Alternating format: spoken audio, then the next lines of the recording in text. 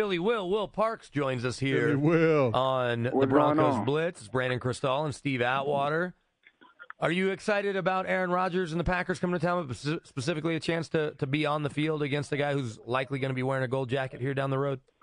Aaron Rodgers is one of the best quarterbacks to ever play our game, but at the end of the day, I can't focus on him. I got to focus on, doing my job and going out there and executing my technique properly. So, hey, Will, Steve Atwater, how you doing, my man? What's going on, Big Steve? Not much. Hey, you don't have to give me any details, but do you guys have a little bit more detailed game plan going into a game like this, or is it still pretty vanilla?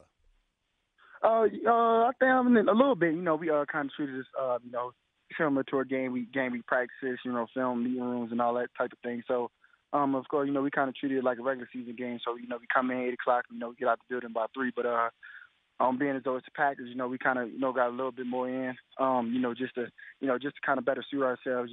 Obviously, like y'all said, 12's a great guy, and they got a group of guys around that could compliment him. So, we just got to go out there and do our job. Nice. Will Parks, our guest, Broncos second-year safety, and we wound it down, and we talked to you a few weeks ago, but you got to play plenty in training camp and obviously in the first couple preseason games. If you had to grade your training camp, and one, how you're feeling, but two, how you played, how would you grade your training camp? I think I had a pretty consistent training camp. I wasn't offbeat. I wasn't giving up plays. I think I went out there, executed my job, and made plays on the ball. Obviously, I didn't have a lot of picks this came out there last year, but I think as far as knowing the defense to recognize where I'm supposed to be, at a specific time is one of the main things I want to do to come out here. So I accomplished that. One of my other goals was to come out here and be in the best shape as possible. I accomplished that. And another thing, just come out here and let these guys know they can trust me for another year. So just to come out here and execute, man, I definitely think that I did a pretty good job. Yeah, you're looking good out there. Now, Will, where do you think, from you being out in the field, where do you think this defense has improved that, if any, thus far? Now, I know what our opinions are, but what do you think? Last year we had trouble stopping the run. A lot of runs got on us, but I think this year in the past 2 games, we did a pretty good solid job against the run. And that just come with everybody paying attention to detail. With Joe Woods and Coach Reggie and Coach Imbrov, all those guys, bringing us in that film room and actually, giving us more attention to detail when it comes to gap fits and just being in the right gap, playing off a guy. Knowing where another guy's supposed to be and knowing the defensive front man, I think that was a big thing coming into camp is just for us to stop the run, and we did a pretty good job at that so far. Well, let's be honest. Number 94 in the middle, big Dome Topeko, contributes to that a little bit. It's a big man who knows how to stop the run. He contributed to that a lot. He had a heck of a game this past Saturday against the 49ers. And we look forward to him, doing the same thing against the Packers, man. I mean, obviously we got to stop the run, but the big 94, man, he definitely helped us out a lot, man. He's a vet, so he's been there, done that. He knows the plays in and out from day one when he got here. It wasn't he didn't mess up. He didn't have no MAs. He was on the stuff. So that's a big accomplishment for us to bring in Peko. Yeah. Now, what type of playing time are you guys looking at this week? I don't know if you can tell us that or not. If you can, share it with it. If not. I don't know. I'm pretty sure we're gonna be playing a lot, but at this point, I don't know. I mean, that's upstairs, in the front office. That's where those guys determine how much everybody's gonna play this game. Now, let me ask one other question on that. Now, you're a veteran now, and as you get closer to the season, do you feel like you want to play more plays or less plays? And I know with the way injuries are now, you got to save yourself for the season. But at the same time, is there a sense that you still need to have some contact and have some game-type situations before you go out into the field for the start of the regular season? Yeah, man, it's always good to go out there and get a lot of reps in. As you said, I mean, being a player, the last thing you want to do is go out there in the regular season without playing any preseason or seeing any action at all and thinking it's just going to happen overnight. The biggest thing, definitely was, just getting a lot of reps and then, applying it to the game time. So I definitely believe in, getting reps and coming out there and doing the proper things when it comes to the regular season. Broncos safety Will Parks here with us for another minute or two, and really appreciate the time, Will. Last year, you were a rookie. You got to play plenty. You were a hero against New Orleans, thanks to the big special teams play, the block by your boy Justin Simmons, the scoop and score by you. And when I saw Sean Payton, I don't think I told you this, when I saw Sean Payton at the owners' meetings, he was adamant that you stepped out of bounds and said he had all these different angles and he wasn't going to let it go. But my question for you, you can keep it. Yeah, I mean, look, it's fine. They changed the rule. You got a rule change. That's pretty big time when you can help contribute to an NFL rule change. That means people are taking notice. But look, people certainly know who you and Justin Simmons are. You're unfortunately still members of the baby no-fly zone. They won't let you graduate to full no-fly zone status. But let me ask you, what is your goals? What are your individual goals heading into your second NFL season now? It's crazy that you bring that question up because today I was actually getting my thoughts together for my goals that I will be writing down later on as I go home later on tonight. But I can tell you one goal for sure, two things for certain. I want to go out there and I want to be the guy to make that play. When we need it, and not just when we need it. With that first, I want to be the guy to set the tempo. So if that's knocking somebody out, getting an interception, returning for a pick six, whatever it is, I want to be that tone setter. Then during the game, I want to be consistent with my playmaking ability. So that's definitely the number one thing on my chart. Awesome. Well, I'm sitting next to a guy who's a tone setter. Exactly. So I'm trying to be like that, if not better. Big Steve, no. Hey, you're doing it, baby. All right. Final thing I have for you, because you said you're not paying attention to Aaron Rodgers. Who on the Packers are you at least keeping an eye on? I mean, when you got guys like Nelson and Cobb. I don't mean it like that, but you have to tackle other guys other than Aaron Rodgers. Yeah, definitely. You got Big 87 over there. You got Bennett, who's a big addition to them. Oh, right. They have a great offensive line. So. We just going out there. We playing Bronco defense. That's how we play. We don't really worry about who's on the other side of the ball. As long as we execute our assignments and our alignments and our technique, man, we really think we can go out there and be dominant. Guy, that would be 9 News, Denver Sports. That is Orange and Blue 760 Bronco Insider. Mike Kliss, who joins us, presented by Coloradoans for Responsible Energy Development. Learn the facts at cred.org. Mike, you sweated it out with the rest of us out there as practice went a little bit longer. Did you get a sense of why we went longer? I feel like they had a lot of things they wanted to try to squeeze in there. Yeah, it seemed like, first of all, it was full pads, so they had their share of regular drills and the 11-on-11, and then they really started game planning for the Packers. I mean, they had the scout team sheets out there where the first team, the third string offense, Kyle Sloter, let's say, they ran Green Bay Packer plays against the second string or Aqib Talib's first string defense, and the other way around too. You had the second or third string defense running the Packer defense, which is about Clay Matthews is kind of the focus there, and because he pass rushes from all over. And then, and they showed the looks to Trevor Siemian and Demaryius Thomas and that. So there was a lot of that. They had the full speed early, and then they slowed it down and kind of went through the Green Bay Packer plays. So it was almost 2 practices in one, not quite. But, yeah, it was a half hour, basically a half hour longer than normal. Yeah, it was I feel like they got a lot of work in there. I'm trying to get a sense of what Vance Joseph's practices are going to be like. I mean, I was a little surprised when training camp started going, where all of a sudden it was short. But he was like, we got everything in that we wanted to get done. If there's some kind of sense of structure for the players, and maybe this is the way it's going to be. We want to make sure we get to what we do, and we're not going to pay much attention to the clock here. Let's get the work done, and I think the players will appreciate it once they get used to it. Well, it's been there is an identity to Vance Joseph's practices. It's already become evident that the foundation has been laid, and that is this team's going in full pads more than I've seen since Josh McDaniels in 2010, since the CBA. Yeah, there are limits on the full pads. Vance Joseph is the only coach I know who's reached those limits. And he's going the max in full pads. He from now on, he's going to go once a week in full pads. Gary Kubiak hardly ever went in full pads last year. I think maybe 3 times all training camp he went full pads, if he went that many times. And during the season, he only went a handful of times. Now, he went shells a lot, which is the shoulder pads and helmet. Right. But he didn't have the leg pads on there. So Vance Joseph is he is about work. He believes in work ethic. and that means pads. And what pads does, Corey, is it makes you more physical up front, especially. You're more physical in the run game. You're more physical in stopping the run. And that just happened to be the Broncos' two weaknesses last year. And I do think there was a concerted effort when John Elway hired Vance Joseph. I'm sure Vance said this in the interview.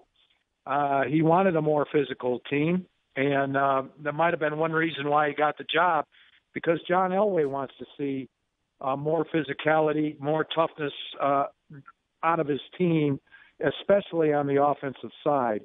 And that's what we've seen from the Vance Joseph practices so far. We'll stay with the theme of running the ball, not necessarily. We'll get to the defensive side, but Jamaal Charles will make his debut coming up on Saturday. It feels like almost all or nothing, and that's not to take anything away from even the timetable that's being put on. And he's a 10-year vet, but really, I think Jamaal Charles would like to flash a little bit to show the Broncos that they were right in choosing him and being very careful with him up to this point. Yeah, I don't know if it's all or nothing. I think he's all. I don't think there's a nothing here. If he's not going to make the team, Corey, they sure are wasting a lot of third week of the preseason reps on him. Yeah, that's a good point. This is the week that you get your first team ready. That you get your team ready right here, this week in practice and this preseason game against the Packers, and it's going to be a lot of Jamaal Charles. Now he would have to make sure that he bounces back, and they'd have to feel confident that he could play the following week against Arizona. He won't play against Arizona, which is another sign, I think, that he's on this team. If he was in danger of not making this team, those guys play in the fourth preseason game. And, as an example, Jerry Rice, before he retired and he realized there wasn't a spot on this team for him, he played in the fourth preseason game against the Arizona Cardinals back in 2005. So it doesn't matter your stature. If you're not making the team, you're not playing much in Game 3, and you're playing a lot in Game 4. And that's just the opposite of Jamaal Charles. So it does it's just about tune-up, really. And it'll be interesting to see how much he brings to the offense. Because if he gets, say, 6 carries in this game, I think we're going to see that dynamic effect that he's going to bring. And in turn, that might help loosen up Emmanuel Sanders and Demaryius Thomas on the outside in the passing game. So he's really got a chance to make a difference with this team if it all works out. And the one thing that the Broncos are really going to key in on, as you pointed out, Mike, is how he bounces back after playing in a game, after heating up, playing in a game, getting the targets he gets, the catches, the carries that he gets. And if he bounces back, okay, that's the last thing that they don't know about him, it feels like then, in your mind. Yeah, because he hasn't been banged around in almost 2 years. And so, is he going to are his legs going to be able to handle getting tackled? Hopefully his knee doesn't swell up. A player like him, you worry about the soft tissue injuries with hamstrings and quads. You got to make sure you don't pull any of those.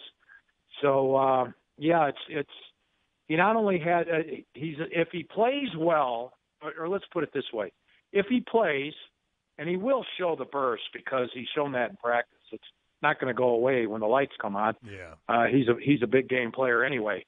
But really, the only concern is, at this stage in his career, will he be able to play, 4 weeks in a row? The first 4 weeks till the bye week, and then will he be able to play the next 10, or 10 or 12 after that? And so that's going to be the concern.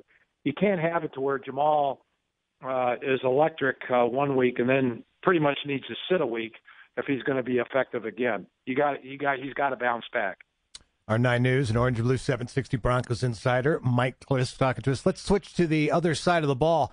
How many reps does Von Miller get in the dress rehearsal in preseason game number 3? And how long do the starters play on the defensive side of things? You kind of know what you have over on that side. Yeah, I still think most of them will play a half. There's Vaughn might be a little different because he hasn't played at all in the preseason, and so therefore, I was talking to your partner Andrew Mason. I think we talked about it. Would it be 10 plays? Would it be 5 plays? I think we put the over and under at 6, which would be 2 3-and-out series.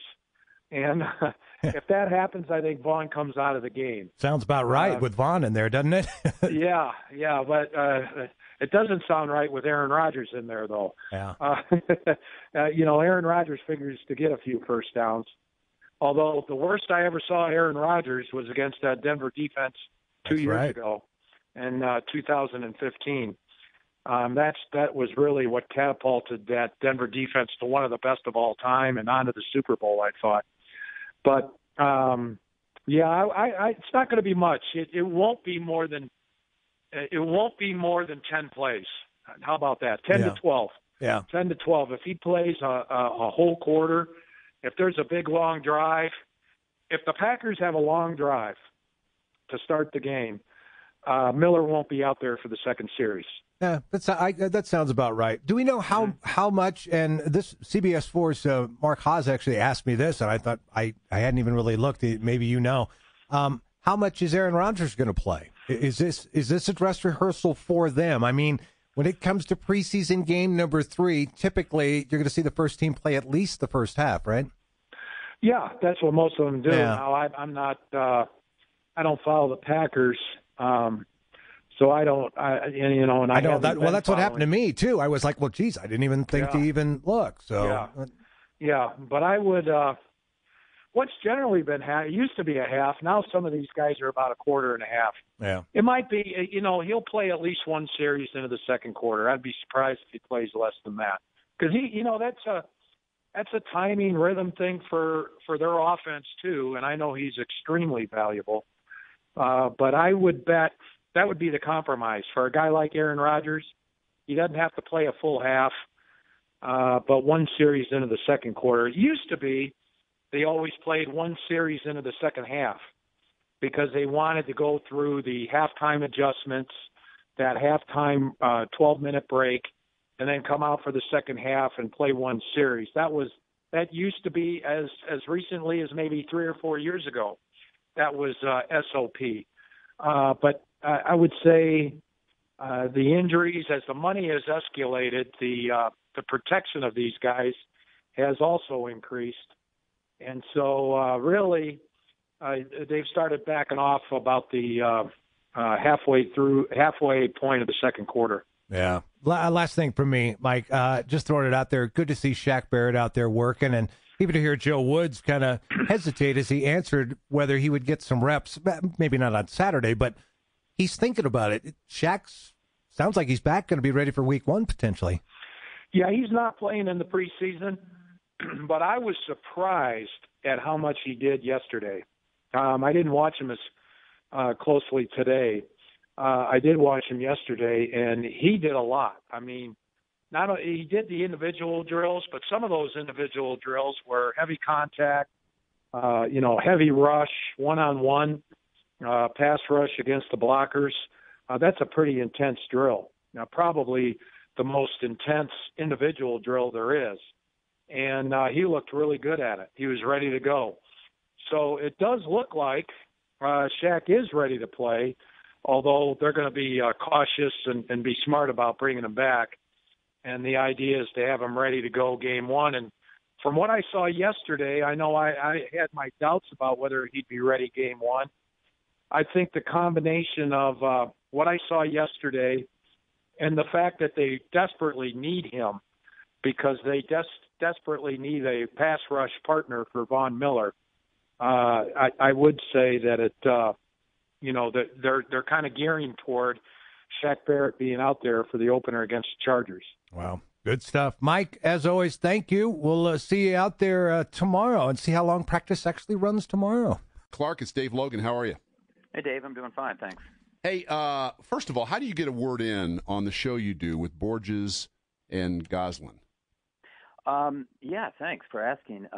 It's a nationally broadcast radio program, but you can get it as a podcast on your computer, talkoffamenetwork.com. Rick Goslin of the Dallas Morning News, Ron Borges of the Boston Herald, and myself, we're all Hall of Fame voters, and we just take a look at football through a Hall of Fame perspective, but it doesn't mean it's old guys, just simply talking about old guys. We talk to guys past, present, and future. So a lot of subjects that come up, and obviously this week a lot on the contributors and the seniors. Yeah, no doubt about that. I mean, obviously I want to talk to you about what's coming up. You've got a vote on Friday. I mean, people around here would be very interested in knowing sort of how you look at Pat Bowlen as a candidate. I mean, I'm assuming that this is going to be somebody that merits a lot of attention. I mean, is Pat, in your mind, is he a surefire Hall of Fame guy to you? Well, he is in my mind, but I'm one of 48 now. In this situation, being on the contributor committee, I'm one of 9, except we reduced that to even 5. I'm one of 5 going into Canton this week with the vote on Friday. So those 5 people then take the recommendation to the 9, but it's basically sort of rubber stamped. We come out of there with a recommendation. Whoever that recommendation is becomes the contributor nominee. He's certainly one of several who are going to be in the hunt here. I mean, it's going to be close. I mean, Pat Bowlen is qualified. He's a guy who was close last year. He's got a lot of momentum. I know that. I wrote about him on our website, promoting him for the Hall of Fame. But there are other people as well. Bobby Beathard, general manager, whom I covered in San Diego, but whom I knew from years when he was in Washington. Gil Brandt, George Young, also Robert Kraft as a owner for New England. But Pat Bowlen is one of the leading candidates. There's no question. The problem, Dave, as I see it, and I've talked to people in and around that organization, the Broncos, about Pat, but also talked to people who are very supportive of him. And one of the questions that comes up is, this is a contributor committee. If we bring out, let's say, Robert Kraft or Pat Bowlen, but Pat Bowlen to me is the lead dog at this point of the owners. If we were to bring him out, that's the 3rd straight year we brought out an owner. And I've had several Hall of Famers say to me, hey, wait a minute, this is a contributor committee. It's not supposed to be an owners committee. You've had this thing. This would be the 4th class of contributors, and you would come out with an owner for the 3rd time. That will be a consideration going in there. Do I think it will tip the scales? I don't know. I really don't know. I want to hear what's said in there. We've got a couple consultants who are Hall of Fame consultants that will sit with us. I don't know who they are, but they often will sway the conversation. All I can tell you is I know he's at the finish line with a couple other guys. I know who the leading candidates are just from talking to people. He's one of them. Hey, to play devil's advocate for a moment, what, not that, and I've never been involved in one of those committees, so I don't know exactly the protocol, but when you're stipulating some of the pluses for a potential inductee, I mean, do other people talk about, that's fine, but, and then they've got some things, and if so, play devil's advocate for a moment and argue the case that Pat might not be one of the guys this year. Well, might not be. To me, it would be. How can we bring out an owner? That would be that. Someone's going to say, how can we bring out an owner for the 3rd time? We had Eddie DeBartolo 2 years ago. We had Jerry Jones this year. We're coming out with an owner again. This is not supposed to be an owners category. It's supposed to be a contributors category. We started out with 2 GMs. That was Ron Wolf and Bill Polian. Right. We've got people like Art McNally, referees qualified. I'd love to have another official going. We've got one official in the Pro Football Hall of Fame. Who is that? Oh, I knew you were going to ask me, and it's from the 40s and I 40s and 50s. I can't think of his name, but it's one. But I should know his name. I don't. But then you've got someone like Steve Sable. But I know what you're going to say, and you're right. Ed Sable, his father, he's in the Hall of Fame, isn't he? He is. And I know when that came up, it was Ed or Steve, and Steve, when he was alive, said, "Listen, you're going to put one of us in. Put my dad in." Sure. We put his dad in, and yet I think Steve Sable had a huge impact. He's not going to be I do too. one of the lead dogs here. But there's another guy, Dave, that you might remember, Bucko Kilroy. And Bucko Kilroy was the GM in the 80s with the Patriots and became a personnel guy. There was a scout. But do you look at his records, and people go, who? Bucko Kilroy? He's an all-decade player in the 40s. Played 13 years, all-decade. Then he goes to the other side and becomes a coach, then a scout, then a GM. He was the GM in the 80s when the Patriots went to their first Super Bowl. He had a hand in the draft, in the composition, in performing the draft and getting it ready to go. And he also had a hand in the Super Bowl and what it looks like today. He was very influential. The problem you've got there is, and it's something I don't agree with, but you have to decide on these guys as either a coach or a player, or if it's something else, then it's something else. And here you'd say, okay, as a contributor, we can only look at him as a GM, scout, or whatever he's doing from that side. We can't look at him as a player and you go, why not? He spent like 60 years in the game, and he was a great player. Forget it. You either consider him as a player, and then he'll be a senior nominee if he comes out, or you consider him as a contributor. You break that resume in half. I don't get that. It happened with Dick LeBeau, too. Dick LeBeau, as most people know, one of the great defensive minds of all time, I think, and was a great defensive coordinator, still is. But he also was a great player for the Detroit Lions. And I remember watching him. I mean, that was a terrific secondary. Absolutely. But you had to look at him either as a defensive back or a defensive coach. You couldn't do the two. And I go, why not? I mean, there's another guy that spent like 60 years in the game. Can't we look at him as both and say, my goodness, I mean, yeah, he was a great player, but he's a great coach. This guy's got to be in. But it doesn't work that way. So that hurts a guy like a Bucko Kilroy. And the other thing that hurt a Bucko Kilroy was in with the Cowboys in the 70s, and he had a hand, for instance, in the drafting of Roger Staubach. A lot of people think he had a hand in some of those statistical analyses that they did that were way ahead of everybody else with computers and everything. But the fact of the matter is you go, okay, wait a minute, Tex Schramm's in. We've got Gilbrandt up now. And we've got Bucko Kilroy. You want to put the entire front office of Dallas Cowboys? You can't do that. Right. So anyway. Yeah, so it's not going to be as clear-cut as I had initially thought. We're talking to Clark Judge, who's a Hall of Fame voter.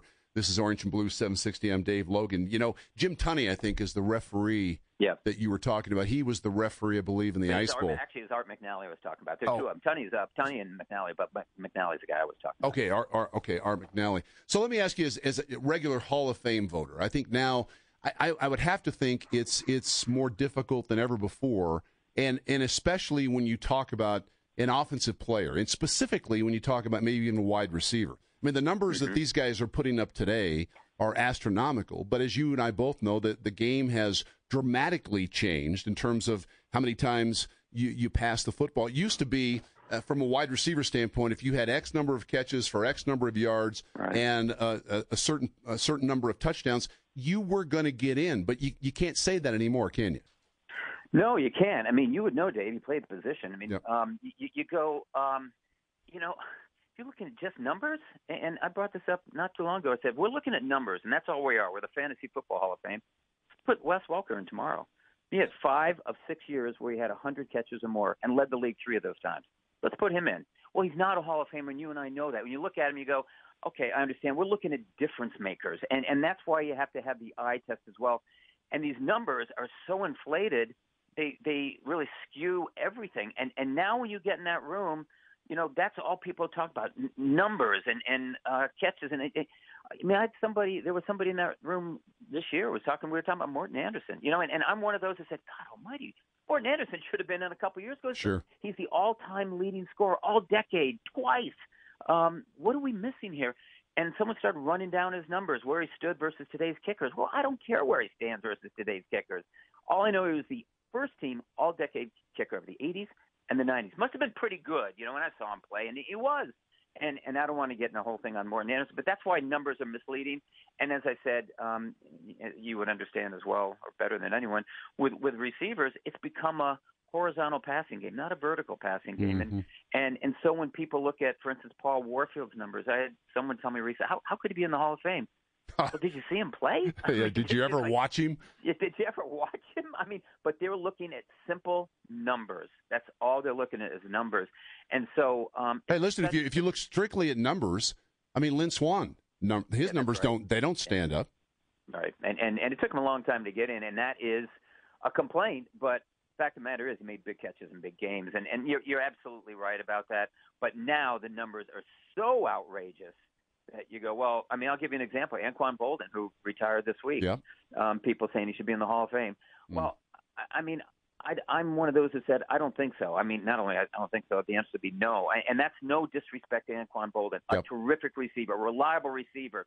But the fact of the matter is, he wasn't all-decade, and he was never once all-pro. And if you're not one of the best of your era, you're not going to the Hall of Fame. And as I said, that's sort of the bitter truth. And I'm not trying to be a tough guy about it, but you want to get the best of the best. And that's why, as you mentioned, the numbers make it so difficult to try to sort these things out. Julian Edelman's going to have prodigious numbers. Is Julian Edelman a Hall of Famer? I don't care what he does from here on in.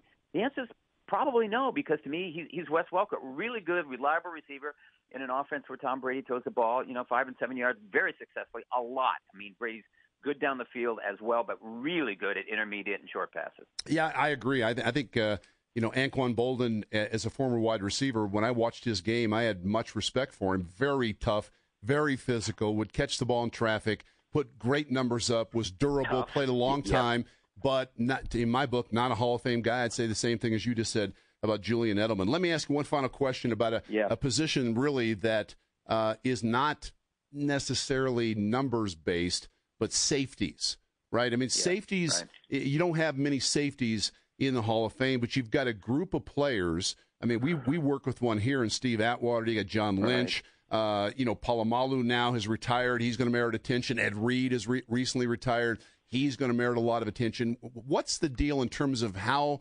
from your perspective, the Hall of Fame views safeties and how you judge them? Well, we're more flexible on that than we have been in the past, and the evidence is Kenny Easley. I mean, Kenny Easley comes out this year as a senior nominee, and he gets in, and rightfully so. Yep. You certainly knew a lot about him. He had a short career, but in that short career, he was one of the best. And you have somebody like Ronnie Lott, whom I did cover and have enormous respect for, saying, maybe the best safety? No. Kenny Easley is the best safety. Yep. There's a lot of weight. But I think, with the game changing, you talk about wide receivers, it also changes at that position. And I think people in that room are finally beginning to realize it. Why it's taken so long, I don't know. I mean, I'm a Steve Atwater fan. I mean, I covered the Chargers in the 90s, so I saw your team, twice a year. Yep. And sometimes more in the playoffs. Steve Atwater, I would put ahead of some of these other guys that we're talking about. And he became a finalist last year, and I was glad to see it in 2016, not 17. But I was glad to see it. And then he did not become a finalist this year. And I think, you know what? That means he's probably headed to the seniors when his time comes up. And that's sad to me because you go in that senior pool, you're dead. I mean, it's so deep. We have, I think, by Rick Allison's count, I think it's 92 all-decade players who are not in the Hall of Fame, 80 of whom have never been discussed. And that's sad. That's really sad to me. And you talk about wide receivers, Dave, you remember a guy named Drew Pearson. Sure. First team all-decade Dallas Cowboys. He's not in the Hall of Fame. He's never been discussed. Why? I have no answer. I don't know. I mean, why is he not in there? And yet he's not. And he doesn't understand it. And yet we have guys like, Terrell Owens complaining because he didn't get in his first two tries. Drew Pearson said, I don't want to hear from Terrell Owens. I've been waiting 33 years. And I don't understand it. I hope he comes out, soon, very soon, because actually, you mentioned our show, Talk of Fame Network. We sort of made him one of those guys that this is an example of how we've gotten things wrong. He needs to come out, just like Ray Guy needed to come out. Gosh almighty, let's get and Jerry Kramer's another guy. I mean, I don't get it. 50th anniversary guard, not in the Pro Football Hall of Fame. But anyway, with safeties, we're relaxing on that, and as I said, Easley's the textbook example, but look who's coming down the pike now. You mentioned you got John Lynch. You can have Ed Reed. You always got Brian Dawkins. I'd be shocked if Brian Dawkins is not a member of the class of 2018. Shocked. And if he's not, that's the way it goes. But I would bet he'd get in. Then, as I said, you got Ed Reed, Polamalu. You've got a slew of them. And John Lynch is waiting in the queue. He's been a top 10 finalist the last 2 years. He's on the cusp. So at least we're getting more flexible there finally after a long time. Yeah, absolutely. Clark, I said last question. This will be my last question. I mean, sure. when you look at representation in the Hall, and I've said this publicly. I've done. I know where you're going. I've done the Broncos a long time, and I used to when people would call up the show and say, "Hey, wait a minute, how come this guy's not in?" I'd say, "Listen, don't be so provincial. I mean, don't look at it strictly from an orange and blue glasses, right? This thing will always sort of work its way out. And now, after doing the Broncos, this is my 28th season, I'm starting to turn around and start to think like the people that used to call the show think. It's just unbelievable to me that the Broncos are so underrepresented in the Hall of Fame. And you, as a Hall of Fame voter, give me an idea, I mean, a theory maybe, as to why that is the way it is. I don't think it has anything to do with the team. I really don't, Dave. I mean, you've got Jeff Legwold in that room making the presentation. He's outstanding. Yep. And honestly, he's really one reason that Terrell Davis got in. I mean, Right. Terrell Davis had a wonderful career, but a short career. And I honestly, I didn't think he'd ever make it. I thought for those 3.5, 4 years, he was the best running back in the game. But boy, it's 4 years. That's really short. And I don't know that he could make it. He did. And you look at, Floyd Little's gotten in recently. Then you've got, Davis. And now you've got some other guys coming up. But I'm flummoxed as to why Mecklenburg and or Gradishar aren't in. Me too. I don't get that. Me I just too. don't get it. And Atwater, I mentioned Atwater. I mean, I saw Atwater a lot. I saw some of Gradishar and Mecklenburg, but we just talked to Harry Carson yesterday, and we asked him about a couple linebackers, Wilbur Marshall and Carl Banks, and he said, he's talking about them. Yeah, I think they're worthy of Hall of Fame discussion. He goes, but I'm going to tell you guys, the guy who should be in is Randy Gradishar. He's the guy who should be in. And Wow. so he argued Randy Gradishar's case. And I thought that was great. I don't understand that, Dave, because if you're talking, mentioned earlier in this program, numbers, you look at Randy Gradishar's numbers, he had about 3 billion tackles. Yeah. I mean, I don't know what you're missing here.